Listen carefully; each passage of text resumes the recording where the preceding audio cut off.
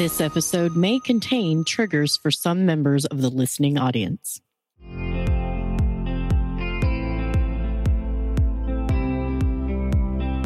right. Well, hello, everyone, and welcome to the Billy D's podcast. I am absolutely thrilled that you are here. If you've never checked out our program before, we are primarily an interview and a commentary podcast. You can find the Billy D's podcast pretty much anywhere podcasts are found, including Apple Podcasts, Spotify, Good Pods, on down the line. On the studio line with me today, I have Barbara Legere. Welcome to the program, Barbara. It's great to have you here.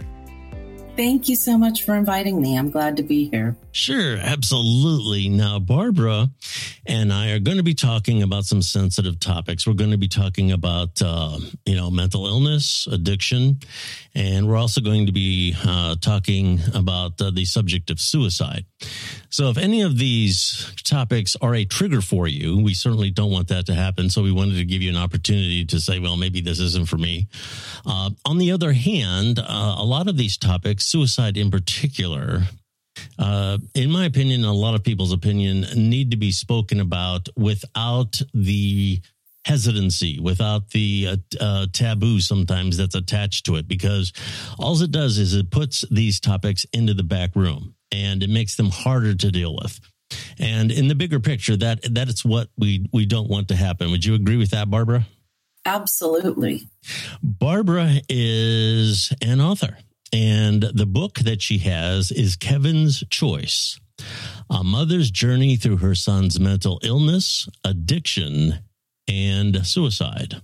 When Barbara Legere's son, Kevin, begged for permission to die, she refused. Kevin had spent half of his life struggling with addiction while his single mom battled courts, healthcare companies, rehab facilities, and mental health professionals in an effort to protect him. As their relationship strained and his drug abuse and use progressed, Legere was forced to accept and love Kevin as he was in their limited time together, 2 years before his suicide. Now, in the wake of all that, obviously, Barbara dealt with a lot. She had some of the guilt that a lot of times parents feel in these situations. We're going to talk a little bit about that, how she got through that. And for parents who have borne witness to overdoses, arrests, addiction treatment, and incarceration, and even death, Kevin's Choice is a raw and intimate memoir of a mother's grief that shows it's possible and necessary to go on, even amidst the unimaginable. And I suppose that's got to be, anytime the death of a child comes up. It's never a good thing, but I suppose that in most situations you can kind of reason your way through it if it was an accident or something like that, or an illness. But the suicide seems to have an edge that really cuts, because there's this feeling that why couldn't it have been stopped? Is that correct? Do you want to talk a little bit about that? Yes, that is correct. And I've talked to many parents who, including myself, who feel that they should have done something different, that they failed their child, that they didn't get them enough help. Typically, we did. I always tell parents, if you loved your child unconditionally and did everything you knew how to do, you did enough. Yeah. There are some things we just simply can't control. And I did feel guilt when Kevin first passed, because he used my firearm. And that is something I could have controlled, but I learned that he would have found another way. Yeah. And I had to let that go.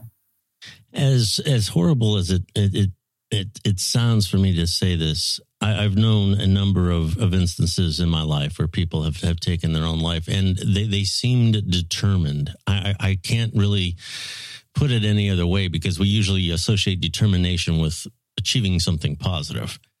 But they managed to get past all the hurdles in terms of what their family tried to help them do and other things. And I don't know why, but there is just sometimes you cannot stop something like that. Let's get some background about you. Where are you from? Are you from where you at now, and are you from there, or how'd you get there? I am in Southern California, and this is where I'm from. I've been here most of my life. Is Southern California everything it's cracked up to be? I mean, all I hear is how great it is there. No. So many people are moving away from California because of the high cost of living, and people have an idea that everything's Hollywood, or it's not like that at all. Yeah, I've been hearing that too. That's the case in a lot of areas around the country that were once considered, the best places to be. And a lot of the places that people avoided are now becoming the places to go. So it's interesting how that happens. Did you have any brothers or sisters? Did you have what kind of a family? What kind of were you an athletic child? Were you a student? How would you describe yourself as a child? I'm the oldest of three. I have a younger brother and a younger sister. In fact, my sister helped me raise Kevin, and her and I still live together in our family home. We inherited it after our parents were both gone.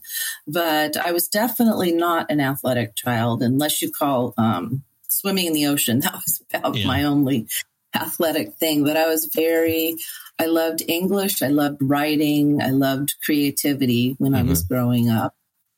Well, swimming can be good exercise. A lot of people say they're going swimming, but basically they just sit by the pool. But if you actively swim, it's actually really good. Now, here in Ohio, there's only several months out of the year that you can do that when you're outside anyway. So how old were you now when Kevin was born? I was 30. Okay. So that's about average these days. It used to be people would start to have kids right away, but anymore, I would say 30 is about average. So you're probably kind of with the times on that.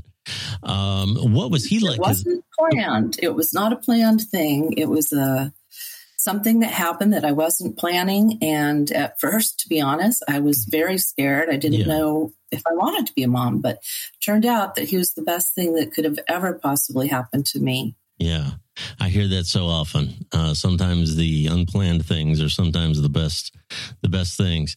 What was he like as a child? He was very smart. He was he was a little bit mischievous. He basically was a happy child for the most part. He had friends. He made friends easy. But there was always something that caused him to have dark thoughts and to feel depressed at times, even as early as age 5. Yeah. And that was very hard to watch because there was no reason behind it. And we often look for a reason. And unfortunately, mental health issues, depression, and anxiety, you don't have to have a reason. It's part of your body chemistry. Yeah, that's correct. We hear that a lot. A lot of people say, well, what do you have to be depressed about? You got this wonderful life. It's not a mood. That isn't what depression is. It's a process, and it can be a very dangerous one. And when did you start to notice? Obviously, you said very early on he had some emotional issues. At some point, though, you had to notice that something was chronic. When did that start to happen? That actually started in the 3rd grade, and he had a serious accident that required him to have a surgery on his leg and be in a wheelchair for a while. And that's what really started it for him. He was left out of a lot of things, and he just felt very lonely. His teacher actually pointed out to me that he wasn't participating in class. She knew he knew everything, but he just wasn't, raising his hand, and that she thought that there might be depression. So I definitely paid attention to that, and I had him evaluated. And yes, the child psychiatrist did agree that he had a lot of anxiety and depression. You mentioned as he got older, obviously substances started to enter the picture. So how did this escalate? Well, when he started high school, like many kids do, which today is a very dangerous thing to do, but he experimented with a few drugs and drinking. And then when he was in his sophomore year in high school, he was on the wrestling team, and some of the guys there introduced him to harder drugs like cocaine. And then he met 3 young people that I met. They were at my home. They seemed like wonderful kids, and I had no idea that they were using heroin. Oh, wow. But they introduced it to Kevin, and he loved it from the first moment he tried it. Yeah. And that was the beginning of 13 years of heavy drug use and a lot of issues. Yeah. Before we get into some of what happened with your trying to get help through the healthcare system and some of the other things, let me just say that here in Ohio, where I am from, I would go as far to say that things have gotten better in the last few years in terms of people having an understanding of a lot of times how mental health and addiction, how those two things can converge. And one of the reasons why I say it's that there's a better understanding now is because, unfortunately, the situation has been so bad in Ohio. If you're listening to this around the country, you may not be aware Ohio is one of the hotbeds for opiate and other types of addiction. And there's a couple of good documentaries online that you can find as to why that is. But one of the reasons why the stigma attached to mental health and one of the reasons why so many people now are involved in that is because just about everybody has known someone who has gone through this. And it's kind of like an unfortunate thing. That's just something about the way we are as human beings. When it's somebody else that's across the street, it's not our problem. The closer it hits to home, the more we start to have empathy for it. And the problem has been so chronic here in Ohio that there is no ignoring it. It's not over there. It's right with you. So there's more resources available now, and actually, I work for one during the day. I work in the marketing department of a nonprofit, and we're trying to raise awareness because there's still a lot of stigma around it. In some cases, you just go somewhere and just mention addiction or any of those kind of things, and you used to get a bad vibe, but now people are, what do we need to learn? It has really changed. So your story obviously goes back over a decade, and this would have been in the early days of what people were starting to piece together in terms of what was happening across the country. So you want to tell us a little bit when you approached the healthcare system and some of these other institutions, and you told them about your problem. How did you present it? How did that go? Well, Kevin, the very first time he went to a drug rehab was after being arrested at age 18, and he was court reported to one, mm-hmm. and it happened to be a very good one. The program he was put in had mental health care and drug support. It had basically everything, and it was a wonderful program, mm-hmm. and it did help him for a while. After that, each time that we approached trying to get help, you had to have really good insurance to get in somewhere, or you had to pay an extreme amount of money, which I never had, but I did do everything I could to, mm-hmm. I put myself in debt basically to pay for several of them.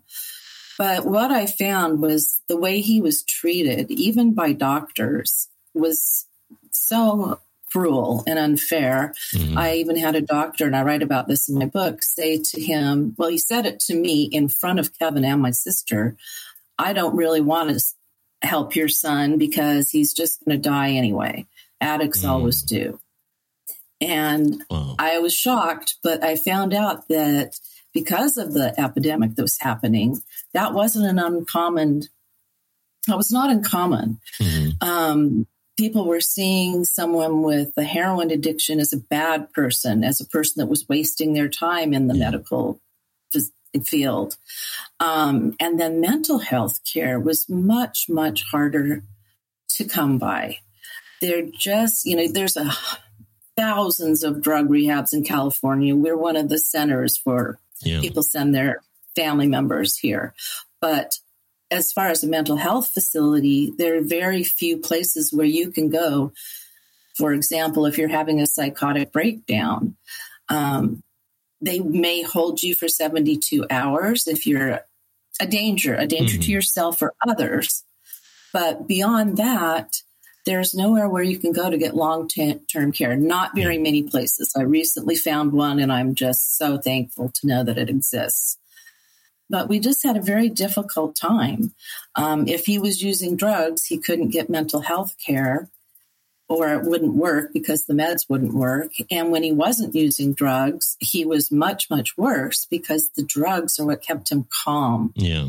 But they also created the problems that landed him in jail and several really crazy situations that he got himself in due to being in drug psychosis. Sure.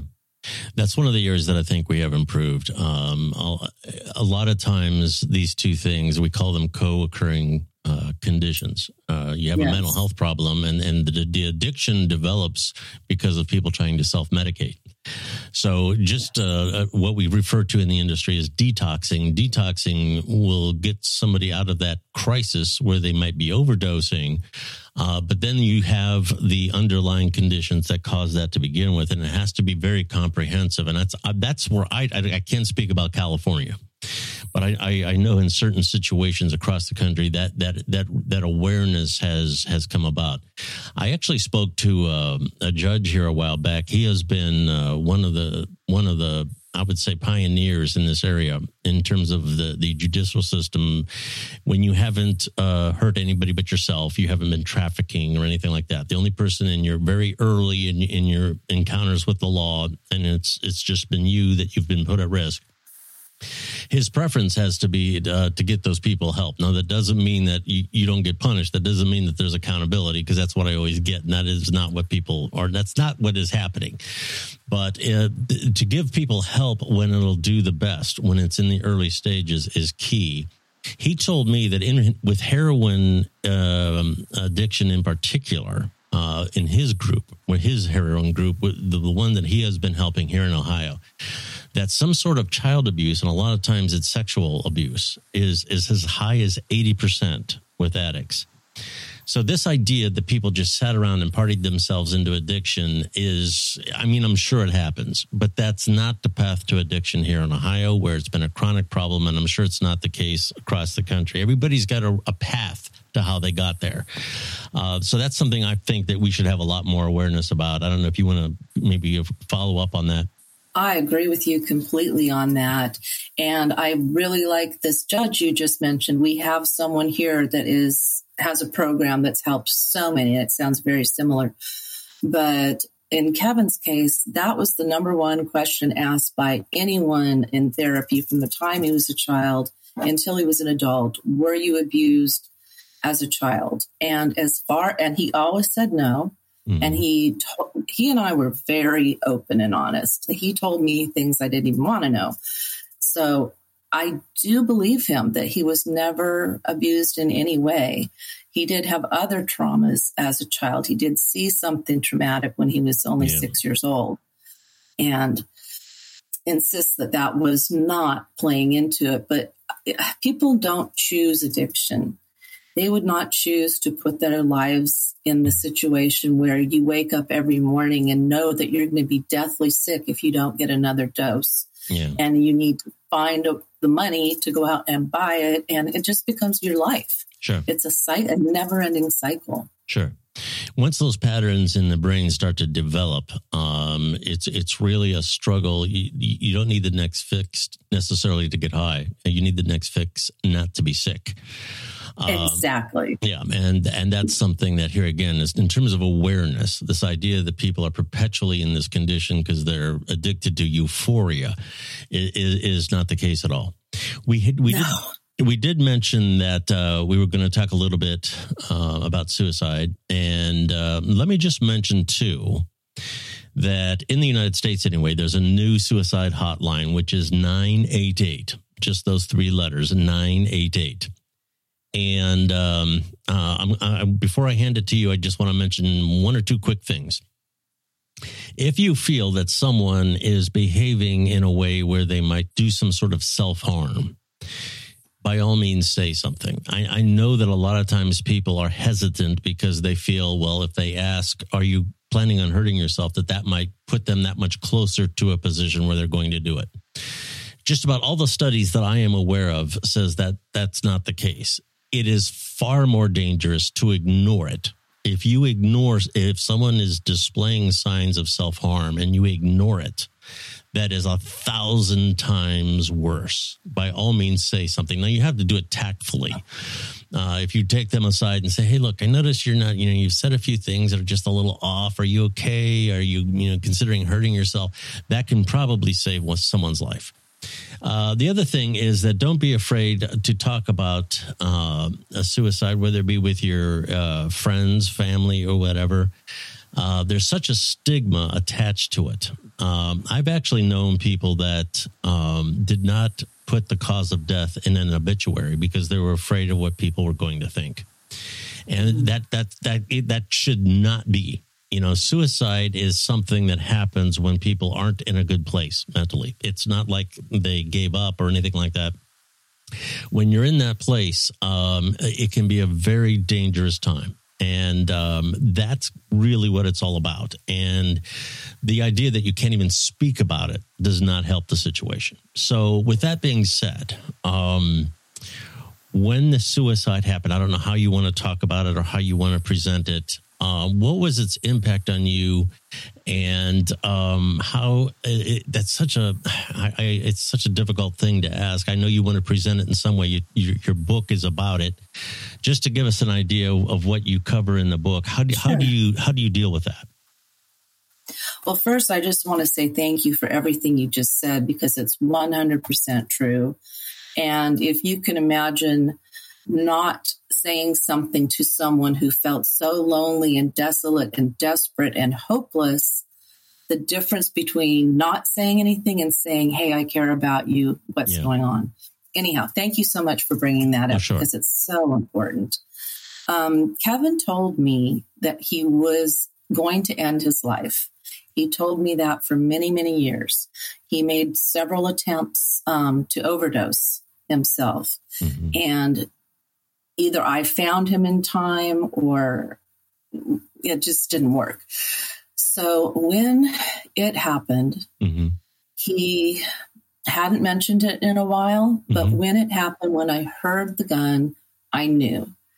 And I can't say that I was surprised. I was still shocked. Yeah. And of course, in that moment, my entire life changed. The whole trajectory of my life changed. Everything about me changed. Mm-hmm. I came out of my shell, for one thing, and now I'm speaking to you. I'm speaking to people all over, and I wrote 2 books so far. I just want people to be aware. I don't want any mother or any father or any sibling or best friend or spouse to know what it feels like to have someone take their life and just simply no longer be a part of your life. Yeah. It is so devastating and painful. As you said, people are afraid to talk about it. And they're also afraid to talk to me about it as a grieving parent. I put it in Kevin's obituary. He would want his death to be used to help others. And that's something he always told me, that he wanted to help others. If he lived, that's what he wanted to devote himself to. Yeah.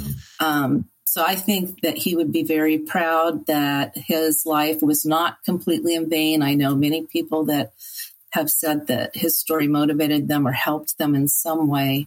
Mm-hmm. It's a very lonely place to be. And I much rather have someone ask me about it or bring it up.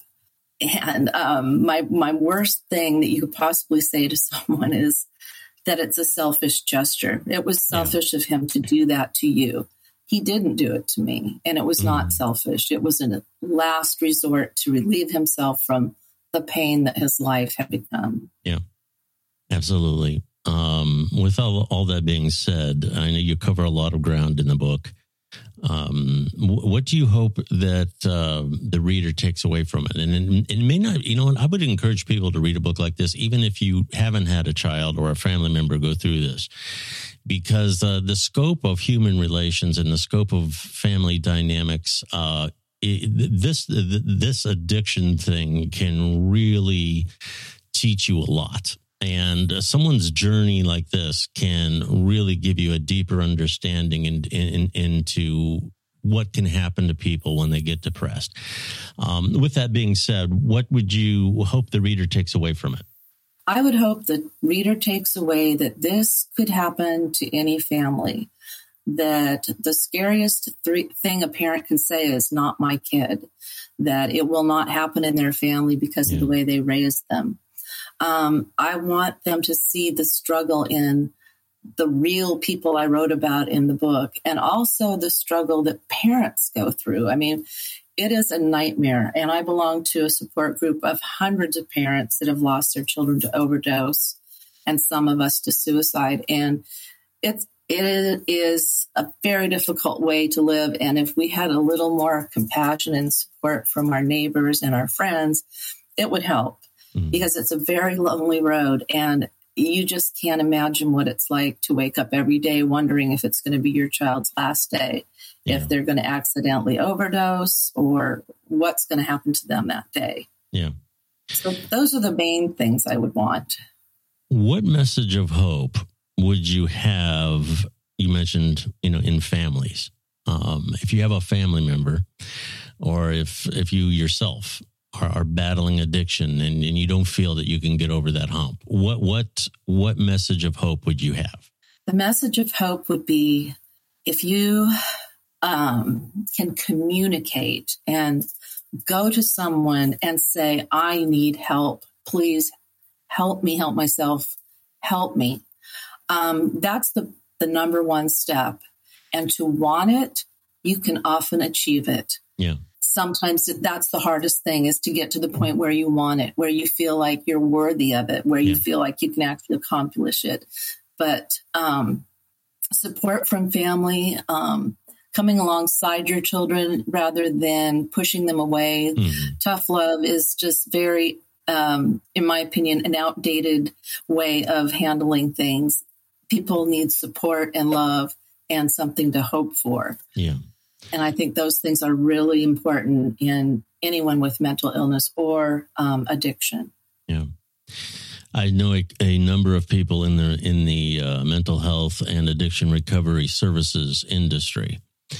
And it is true sometimes that good recovery stories are sometimes not that common. However, they do happen.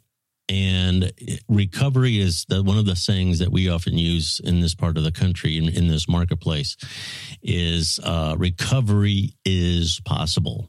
And it may not be the recovery that you expect. It may not be the recovery that you want, where everything is just pleasant and wonderful for the rest of your life. But there is a better life if you recognize the problem. If you're sitting there saying to yourself, I might have a problem. If you're saying that, you probably do. And there's no better time to get help than right now. And depending on where you're at in the country, that, like I said, there's more resources available now that there have been in a long time. One of the agencies that you can reach out to is NAMI. And if they can't help you directly, they can probably point you in the right direction for some local places that may be able to help you. And again, if you are contemplating doing the absolute worst in terms of self-harm, the National Suicide Line is 988. And once again, that's 988.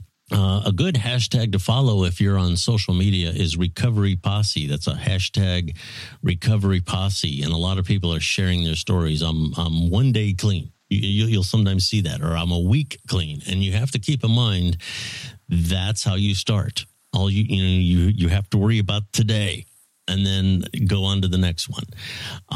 So I really appreciate, you and people like yourself telling your story, because the idea that you're alone with this is something that you should not be feeling. And I think that's probably one of the things that you're trying to stop. That this is something that people go through every day. Yes. Again, the name of the book is Kevin's Choice: A Mother's Journey Through Her Son's Mental Illness, Addiction, and Suicide.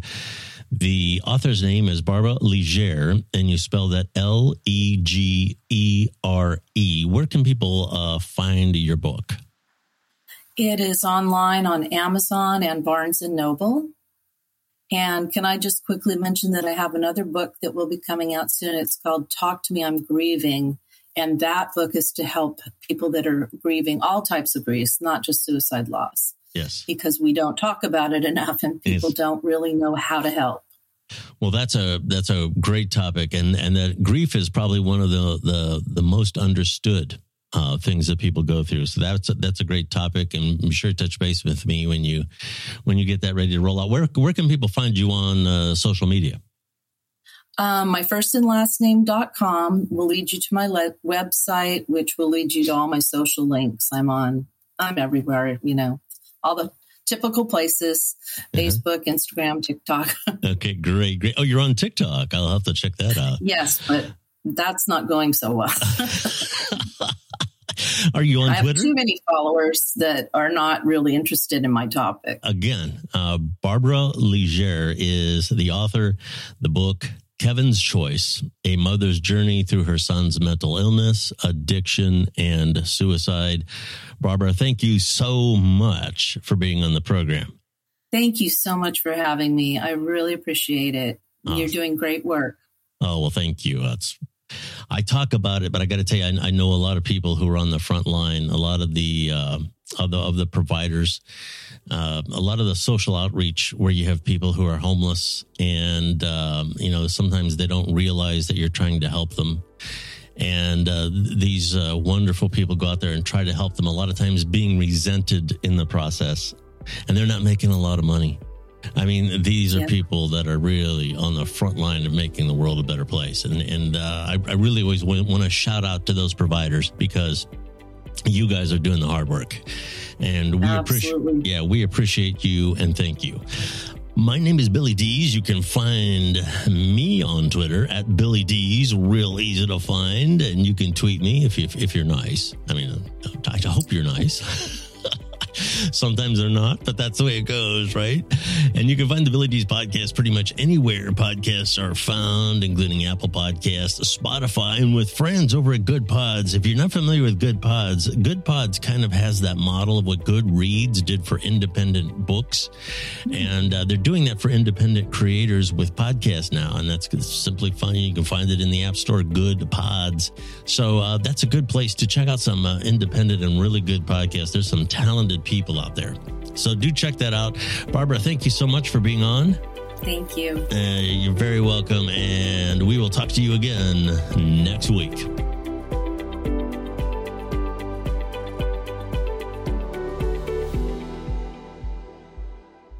I'm Billy Dees and host of the self-titled podcast, The Billy Dees Podcast. We are primarily an interview and a commentary-based podcast featuring authors and creators talking about their craft, advocates for community issues, and myself and an array of co-hosts discussing current events. There's no partisan ranting and raving going on here, just great content. You can find the Billy Dees Podcast on your favorite platform and on Twitter at Billy Dees. Thank you, and I hope you listen in.